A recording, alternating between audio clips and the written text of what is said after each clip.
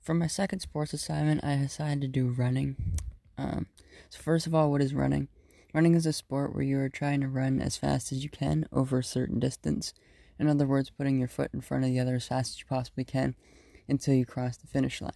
The most common types of running is road running, track running, and cross-country running. Today I'm going to show you mostly track and road running races that are over 50 meters and 60 meters. We're not going to look at the 50 or 60 meter races. We're going to look at short distance, middle distance, and long distance running. So the first one we're going to be looking at is short distance, which is 100 meter, 200 meter, 400 meter. Then we're going to be looking at middle distance, 800 meter, 1500 meter, mile. And then long distance, which is anything over a mile.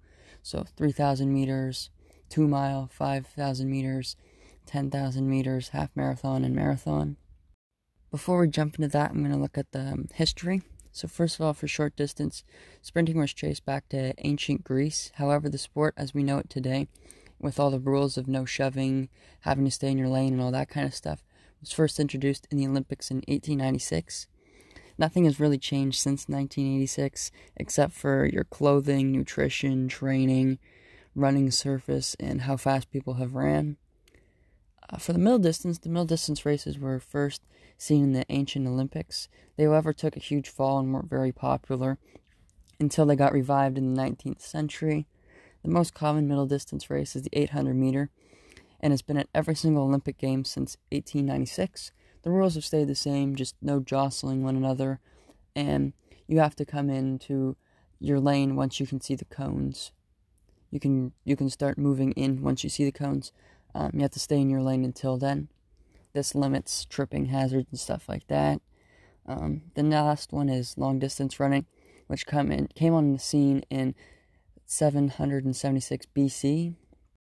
This was the first Olympic race in 490 BC by a Greek soldier who ran the first ever marathon from Athens, Greece. He ran this not just to run it as a race. He was actually trying to deliver some news. So it wasn't a race at all. It was just a source of delivery because we didn't have cars back then. So he was actually running to deliver the news about the victory against the Persians at the Battle of Marathon, hence the name Marathon. Basically, he was just delivering the message, as I said. It wasn't a race at that point, and it only came onto the scene as a actual official race in the Olympics in 776 BC. The rules are the same for long distance as it is short distance. You're not allowed to run somebody over, trip anybody, or do any of that.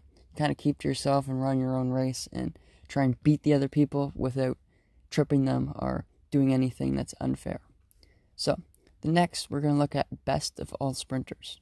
So for the 100 meter, we have Usain Bolt at 9.58. Second, we have Tyson Gay, 9.69. And then Johan Blake tied with Tyson Gay at 9.69. 200 meter, fairly similar result. Usain Bolt on top again, 19.19 for him. And then Johan Blake, 19.26. And Michael Johnson, 19.32. And finally, the 400 meter, whether you consider it a sprint or not, it is considered a sprint. Wade Van Niekerk set this one in the Olympics, actually running in the furthest lane out because he didn't qualify very fast, which they said was all part of his plan. He ran 43.03 in the final to win the gold. Then we have Michael Johnson, 43.18, and Butch Reynolds with 43.29. Next up is the best of all time in the middle distance. In the 800 meter, David Rudisha, 1 minute 40.91. Wilson Kipter, 1 minute 41.11. Sebastian Coue, 141.73. In the 1500 meter, Hakeem El Garouche, the absolute beast that would step on the track, and no one would beat him. It would be basically a battle for second. He had a record in the 1500 of 3 minutes 26 seconds. Then Bernard Lagat, 3 minutes 26.34. And Aspel Kiprop, 3 minutes 26.69. And in the mile, similar result. Hakeem El Garouche, 3 minutes 43.13. Noah Geni, 3:43.40. And then Nordin Morkelli, 3:44.39.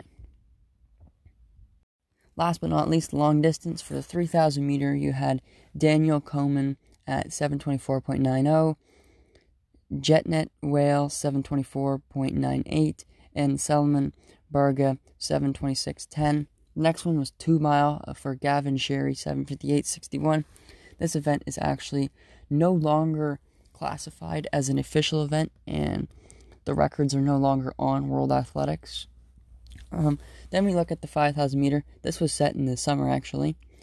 The record of 12:35.36 by Joshua Cheptegei, Kenenisa Bekele 12:37.35, and then Haile Gebrselassie 12:39.36. In the 10,000 meter, another record set in the summer by Joshua Cheptegei. For the 10,000, he ran 26:11 flat, and then Kenenisa Bekele 26:17.53, Haile Gebrselassie 26:22.75. Then the half marathon. This race was the biggest race of the whole entire summer. These three records that I'm going to tell you, first, second, and third all time, all happened in the exact same race at the exact same time, basically. It was a real battle for the half marathon title between Kipawat Candy, Jacob Kiplimo, and Ronix Kipruto. Kipawat Candy won in 57 minutes 32 seconds, Jacob Kiplimo in 57 minutes 37 seconds, and Ronix Kipruto in 57:49. Finally, the marathon, which all these records were on the exact same course in Berlin. Originally, it was Berhane Lages who beat who had the highest time, then beat by Eliud Kipchoge. Then it was almost beaten by Kenenisa Bekele, but he couldn't pull through. So for the marathon, Eliud Kipchoge, 2 hours, 1 minute, 39. Technically, he ran 1 hour, 59:40, but that one doesn't count because he was paced unfairly, they said. So it was more of a time trial to see if someone could get under 2 hours in the marathon, which he did on his second try. The next one is Kenenisa Bekele, 2 hours, 1 minute, 41 seconds, and then Berhane Lages, 2 hours, 2 minutes, 48 seconds. So now we're going to be focusing on our training and our nutrition, everything around 5K running. So for skills, you need is endurance, speed, strength, and power, because it may be a longer race, but it's not really one of those ones where you don't need speed. You need to be running very, very quickly for a very long time. So the workouts that'll help you with this are tempo runs, speed workouts, easy runs, interval workouts, just workouts in general, bicep curls, whatever else you want to do.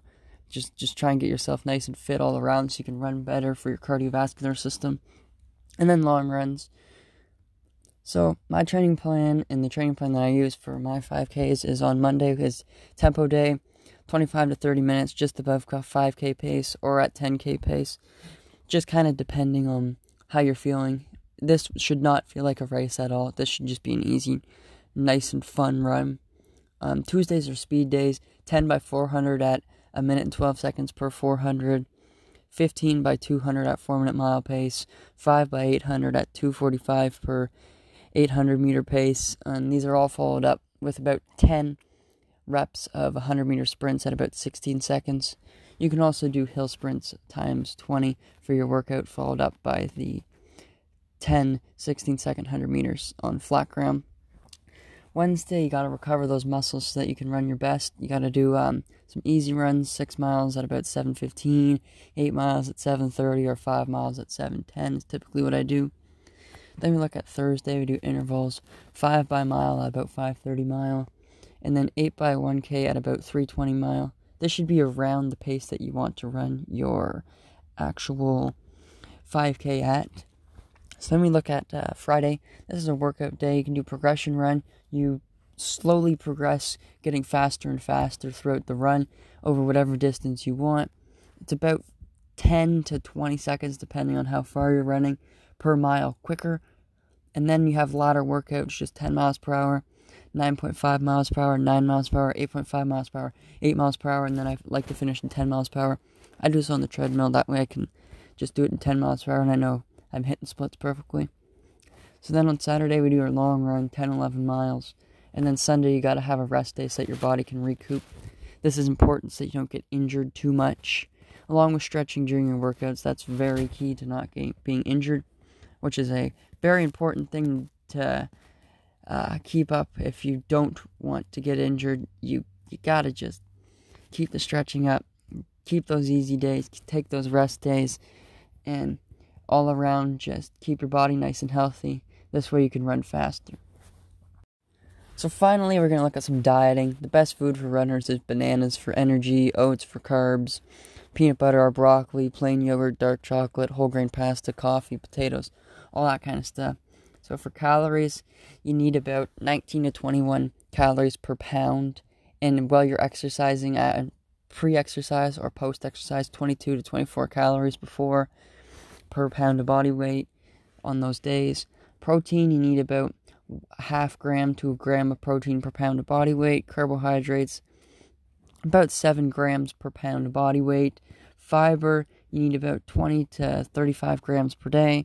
Sugar, 25 grams per day, except you need a lot of natural sugars to keep your body moving when you're running. So generally, you'll start to see that spike into the hundreds. Just make sure it's not all these bad sugars. Make sure you're getting them from your apples and all kinds of stuff like that, not just from eating chocolate bars and, eating ice cream, doing whatever you feel like doing. So basically for fat, you need 0.45 grams per pound. Trans fat, it's preferable that you don't have any.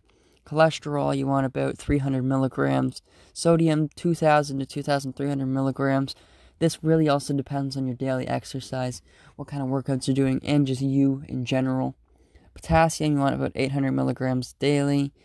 Iron, 8.7 milligrams daily. Vitamin A, 900 milligrams. Vitamin C, 90 milligrams. However, this is completely depends on the athlete for this one.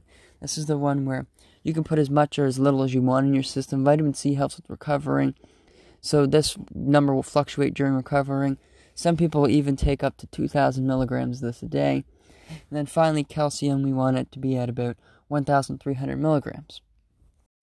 So that's it for today about running, and I hope that you enjoyed.